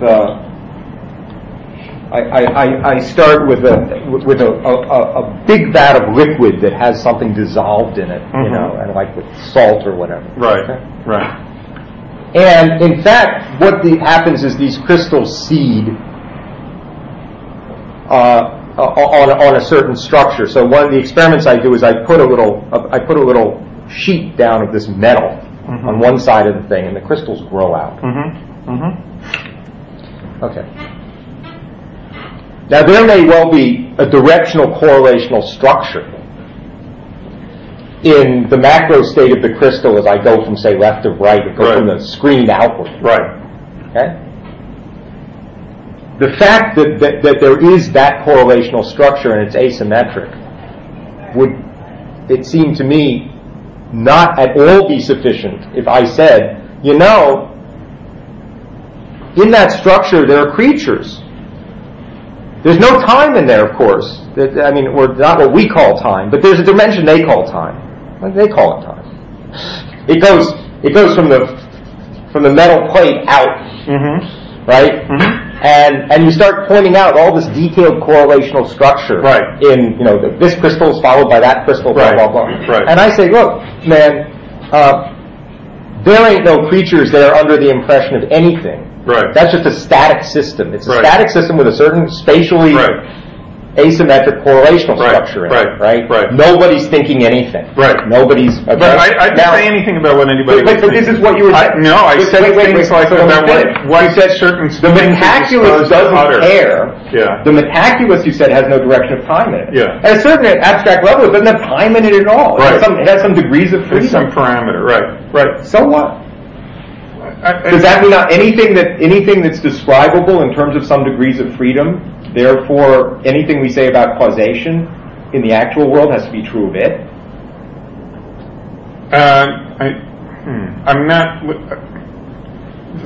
I may be missing. I just don't think you can reduce all this. What you're saying is you have an explanation of the correlational structure. Right. And then you're saying things like, but the correlational structure is the basis for X, Y, Z. Right. And if by basis you mean it simply follows from the existence of such and such a correlational structure, you have X, Y, Z. Right. Then I just completely disagree. I don't think the correlational structure depends what gives X, Y, Z causation. is. Well, I don't think it gives you causation. I don't think it gives you anything about anybody's impression of anything. Wait. It does give you. I mean, the worry here is that the worry here, as I think is beginning to clearly emerge, is that once the correlational structure is in place, the role of a further claim to the effect that there is what you're calling a direction of time is somehow epiphenomenal. Okay, that's the nature. That's the nature of the worry. That is what it seems like we agree is, given the mentaculus with just this parameter in it. Okay. I'm not saying about how, or maybe I did say things about how people would feel. Let me retract those to be more careful. What people are going to utter, what people are going to write, okay? What the actual correlational structure is among different values of this parameter. All of that stuff is going to come from conditionalizing on the mentaculus. Okay. So now you may say, I'm going to say they're not. It doesn't follow from that. All of this amounts to nothing. Yes. Okay. All of this amounts to nothing because it's a fundamental principle that without time, okay, you can't utter anything. There is no explanation. No, you can't utter anything. Oh, that I guess I don't understand. I don't think if there's taking a purely spatial object, nobody utters anything. Who said it was a purely spatial object? I gave you a purely spatial crystal with a bunch of correlational structure in its spatial structure. Right. Nothing is being uttered there. But I don't know what to say. There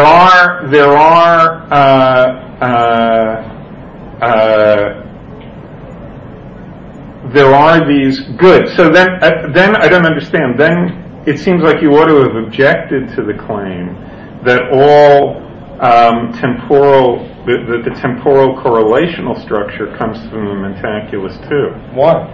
I guess you should have objected to calling it a temporal correlational structure. To the degree of freedom, we call it time. That's okay. Okay. The fact that it's time isn't playing. But so now we're going to have a difference of opinion, which doesn't seem like an interesting difference to argue about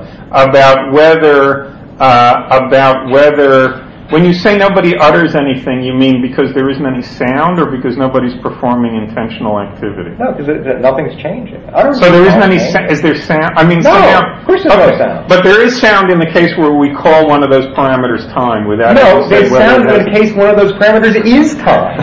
Not when we call it time. Now we're back to you call the horse the tail of a horse a leg. Let's put it away. Good. It is time. Good. Let's put it this way. Okay. Let's put it this way then. The direction of time, here's an important difference, okay? I want to give an account of my thought that there's a table in front of me, okay? The correct account is going to be related in a specific way to there being a table in front of me in the normal case, okay? And I conditionalize in the mentaculus, blah, blah, blah, blah, blah.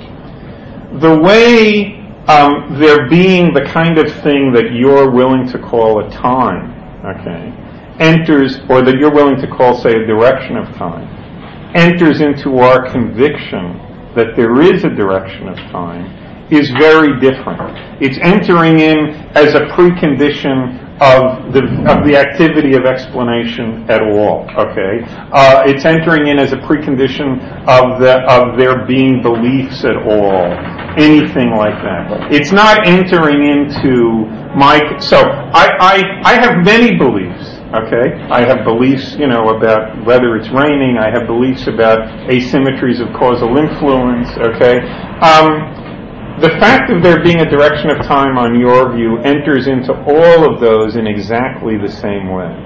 It doesn't enter into the account of my convictions about the direction of time in a different way that it enters into anything else. It's this very general precondition. And it enters into the project of giving what we would normally call a mechanical explanation in just that. No.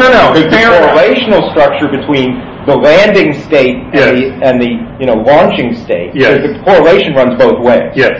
Why it is that we take it to be a mechanical explanation of the landing from the launching and not of the launching from the landing. Yes. I would say, that's because that time is passing in a certain direction in this story is what makes it a mechanical explanation of A from B. But Tim, look, on previous occasions it feels like you've said, maybe I misheard you, that somebody says to you, why do you believe there is, in your sense, a direction of time?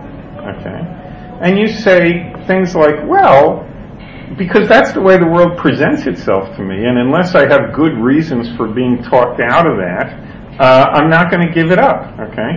But in light of where we are now, that seems like a kind of misleading thing to have said. That is, I take it, at least the conversational implicature now there is a good explanation of its presenting itself to me in the way it does is that it is that way. Mm-hmm. Okay? As in the case, you say to me, why do I believe there's a table in front of me? Okay? I say, because I see a table. Unless you've got some way of talking me out of that, I'm going to go on presuming that there's a table. And what I mean by that is that the existence of the table, okay, is a good presents itself as a good explanation of my sensation that there is one, okay, of my belief that there is one. In the case of time, as you're picturing it, it's very, very different from that, okay? Yeah. Time is, somebody says, why do you believe that there's a direction of time? It seems like a misleading answer to say, because the world presents itself to me that way. It seems like the more accurate answer is, because I have principles which commit me to the claim that the whole business of believing anything, okay, of explaining anything, blah, blah, blah, is committed before the whole project gets started to the existence of a direction of time in my sense.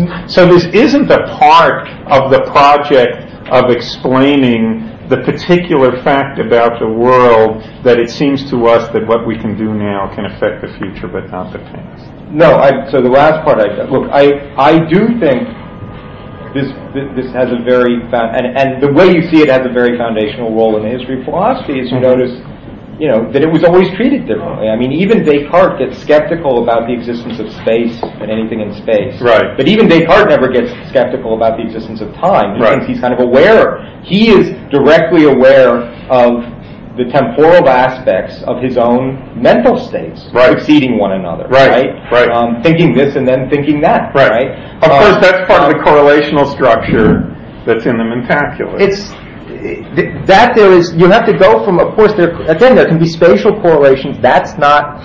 No, but Tim, wait a minute. Hold on one second, because I think I can clarify something here. There's a before and after to that. But Tim, look, you keep saying.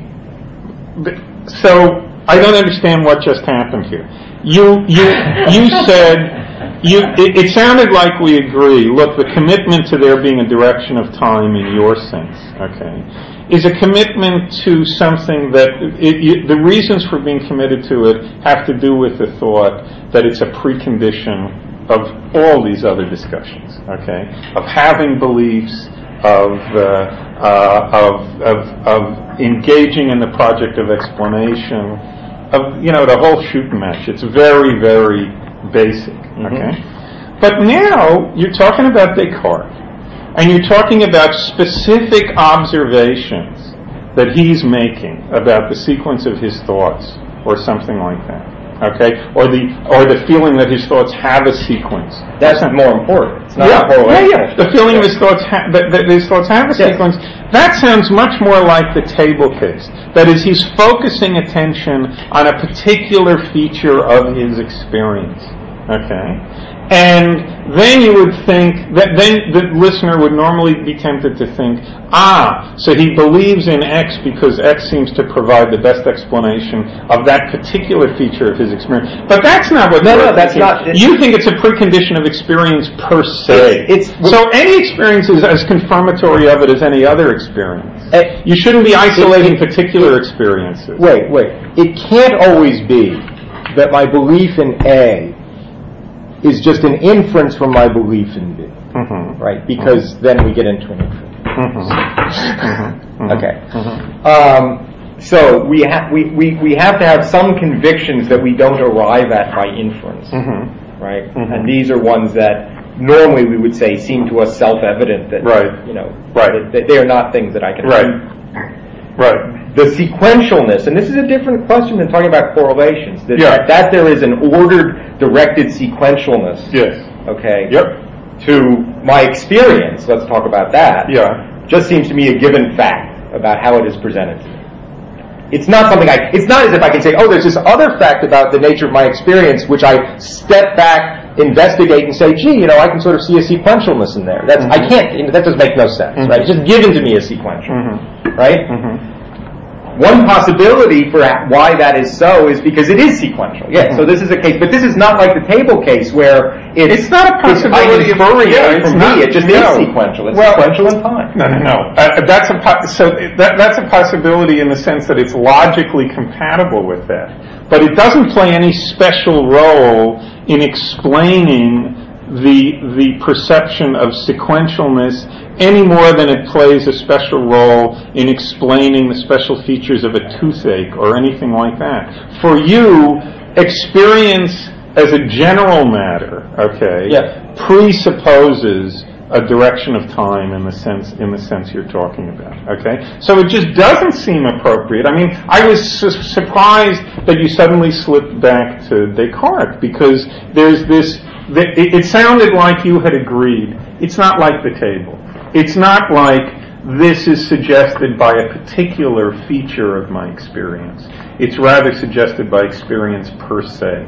Okay? So that no particular feature of my experience that's focusing on sequentialness is more relevant to this than the feature of having a toothache or the feature of seeing a table. In the sense that all of my experiences are sort of have this sequentialness in them?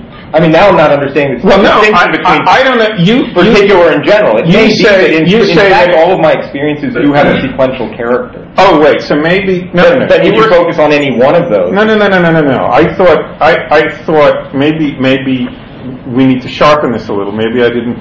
I thought that your position was experience per se presupposes time. That in the crystal case, it's not just that there's no experience of sequentialness, there's no experience, period. Okay? So there's no reason to believe anything about experience. So experience per se, requires what you're calling a direction of time. Good. In that sense, any experience is exactly as relevant as evidence for this direction as any other. No, but that's not. They're different relations. Yeah. I'm totally lost. And you're not talking about like the epistemology of this stuff. Where what we started out by doing is trying to explain the phenomenon. Right. There's two different things, right? I mean, given any proposition P. No. Wait. There's one question as to why I should believe that P is true. Another question is to what explains why P is true. There's a third question, which is what is the nature of the explanation? Look. But wait, you might be right that it's preconditional experience that it's directed in time, and so that our belief is that there is such thing as direction of time isn't arrived at by inference or something. Mm-hmm. That's consistent with us maybe wanting some scientific explanation of what the direction of time consists. Right, but you're skipping over. Look, one of the issues, and that's why I brought up at the very beginning when Jedediah says, or Colbert says, whoever, I want a scientific explanation, a mechanical explanation. Yes. And give this example. Yeah. When you think about it and you think, what do I mean by that? I mean, let me think of the examples where I think I have the gadget, I have the thing you're asking me for.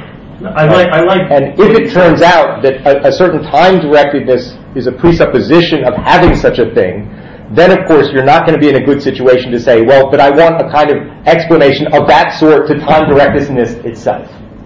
Right? No, I like that point, but there's not Okay. epistemic. The conversation was sort of descending into like my reasons for believing that there's a direction of time. That's what I thought was misleading. But Yeah. I mean, here's the.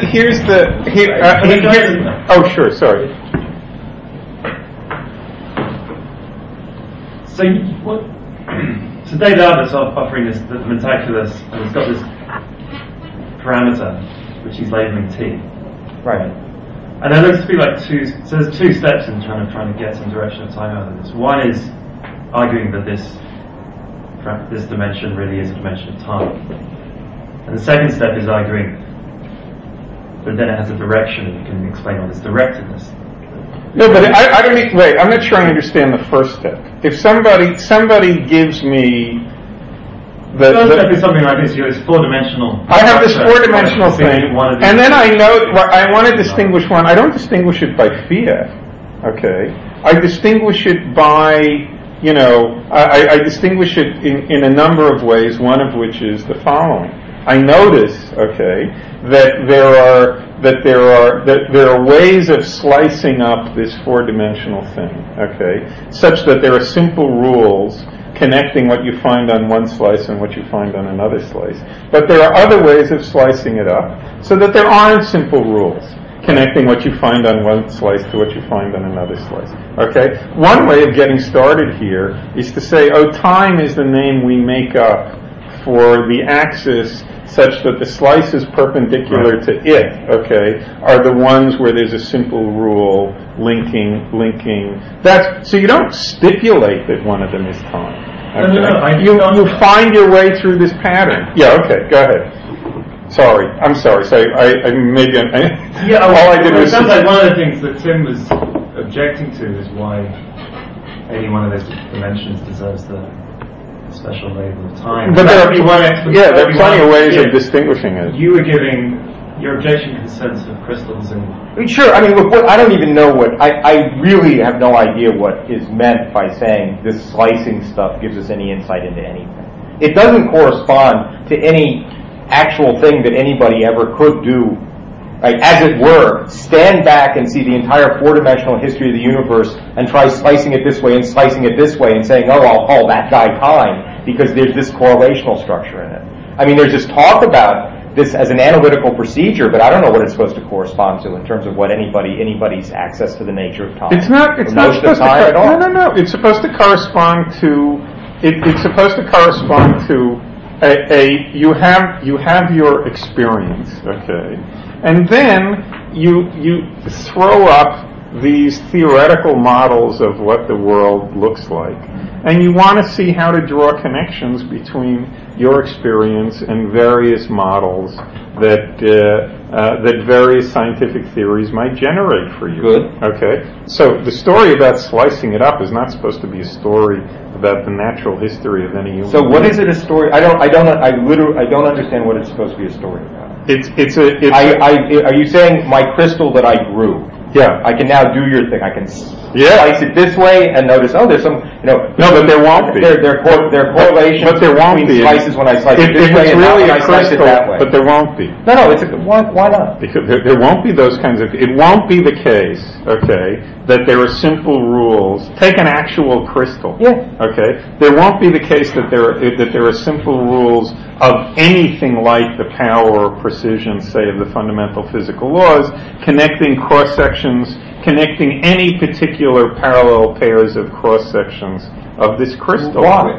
Why do you think? Because that's not the way crystals are. They grow out in time. Yeah. Of course they're like that. They grow out into. You get it's growing in a natural way, and now you get a flaw here, and now this flaw creates a sort of thing that gets thicker. Yeah, and they thicker could go as lots time of goes on. Yeah. Why not? Can be as detailed as you like. Well, I mean, you could make up a very different world. It won't be a world of crystals. But we're cutting. You had more to say. That can't be the answer to it. Tim's right. You could imagine some kind of. Oh, you could imagine. Oh no, but then it could be the something answer. like this. You're misusing my theory of time. My theory of what makes the dimension time. I mean, I'm misusing Tim's theory. Yeah. Tim's pattern in the entire four-dimensional manifold, not just your crystal in it. No, I take it Tim was using the crystal as a model of an entire four-dimensional manifold. The same you could point out the same interesting facts about not in an actual about directionality of correlations in a crystal of exactly the same kind mathematically and inferentially. No, I don't think that's you're right. Pointing to, but you could have supposed to explain why this is time. So I don't think that's right about an actual crystal, but I don't think whether it's right about an actual crystal or not is particularly relevant to the conversation. You're absolutely right. This is what I mean, maybe I'm using the word ineptly, by singling time out metaphysically rather than mechanically. What I mean by separating it out mechanically is something you can get out of the mentaculus. Okay? Maybe that's a bad word to use the way bad way to use the word mechanical. If so, I withdraw it and we'll substitute it for something else. But here's the question. Look, if you're once again, we agree that this whole correlational structure comes from the mentaculus. Okay? It sounds like we disagree or are optimistic to different degrees about what more focused tools will be more helpful or less helpful for digging this correlational structure out of the mentaculus. But someday, either these tools are going to prove very useful or they're not going to prove very useful. But someday, if science works out, people are going to have the right tools to dig this correlational structure out of the mentaculus. Okay? And then somebody's going to say, good. That's what I take to explain our sense of directionality, our sense of passage, so on and so forth. Now, what I'm trying to get clear on is what you're going to say about that. If somebody says, that's what explains our sense of passage, our sense of directionality, your objection is going to be something like, no, because the trouble is that by itself can't explain anything, okay? Not because there's some different explanation of these particular features of our experience, but just because this by itself doesn't meet the preconditions of any explanation of anything. But then somebody's going But then somebody's going to say, fine, add whatever other preconditions you want. Are you disagreeing that these correlations we've dug out of the mentaculus, okay, are crucial features of the scientific understanding of our experience of passage, of our experience of causal asymmetry stuff? That's what I'm not clear what you're going to say. The existence of some temporal asymmetries. Yeah. Of course, that's a crucial aspect. It's not as if I think you could have the experience without there being any temporal. Let me press the question one step further. Yeah. Okay. Somebody says, fine. There are other preconditions of any explanation at all. Okay. Just like oxygen is a precondition of the existence of Hitler. Okay. But somebody says, look, if you're agreeing that all the correlations are in the mentaculus, okay, you're going to be saying that in any focused discussion, which already takes it for granted that the preconditions of the whole project of explanation are already met. Okay, so we're in some discussion where everybody's taking it for granted that there's oxygen in the atmosphere. We're in some discussion where everybody's taking it for granted that whatever the preconditions of the whole scientific project are met. Okay, yeah. And we're having a focused discussion. What is it that accounts in particular for our experience of passage? Okay, what is it that accounts in particular for our sense of causal asymmetry? Yes. Stuff like that. Now it sounds like we're not going to be disagreeing about that. We're both going to say, oh, once these basic conditions are met, the place to look is in what kind of conditionalizations you have to do on the mentaculus. How to dig out the correlational structure from the mentaculus. It's not, if you, for me, calling the past hypothesis past, word past. Right. It's not just a condition at some time or other. Right. It's to the past of us. I understand. And therefore, deriving things from it, together with the laws, is an instance of what I think is an archetypal mechanical explanation, in my sense of mechanical, in which the backward-directed analog... I mean, I don't agree, but I understand. The temporally backward-directed analog would not be a mechanical explanation of anything. I understand. So, but you just said, now we all agree all the conditions for explanation are met. I think that's one of the conditions. Okay, so now you've granted me everything I wanted, now you say we're not arguing about it. Sure, fine. Because you granted it. Okay. Okay, we're running over time. Okay. Good. This is, let's see, I hope this particular session wasn't a complete waste. That is, I have the impression that we're a little clearer than we were at the end of the last session, or I hope that's true. I don't know. I know that Shelley didn't have anything for people to read. And he told me what he was going to talk about, but I can't remember exactly what he didn't. But he didn't say there was anything he was going to give me to post on the website. Columbia. So you don't have to worry about that.